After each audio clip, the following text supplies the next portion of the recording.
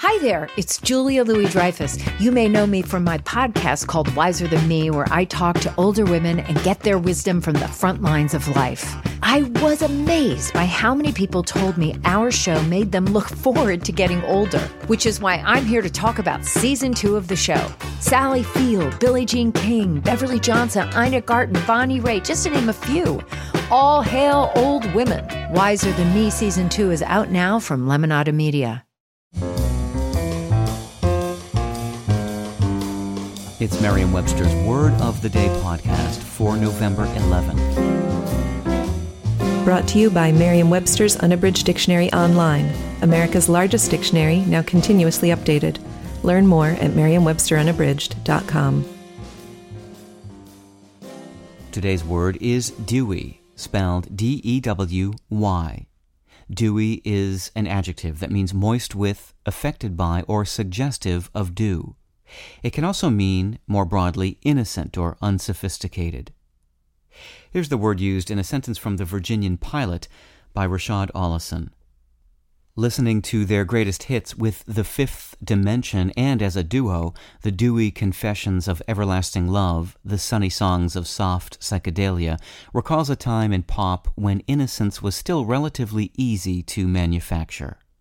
Edmund Spenser wrote in The Faerie Queene, "And her fair dewy eyes with kisses dear she oft did bathe." Shakespeare wrote in Richard III, "I would these dewy tears were from the ground." Milton wrote in Paradise Lost, "Till dewy sleep oppressed them." And Tennyson wrote in the Ode to Memory, "Strengthen me, enlighten me, thou dewy dawn of memory." Such lines exemplify how the greats have poetically extended the characteristics of dewy grass to misty or crying eyes, as well as to things like sleep that affect people gently, like forming dew, or to things like memory that gradually vanish, like a morning's dew. In recent times, the adjective has often been used to describe the luminous complexions of models and starlets, an extension of the suggestive of dew meaning. It was not until the 20th century that people began to connect the newly formed, undisturbed dew with freshness or purity, and in turn with innocence and unsophistication, as in our example sentence.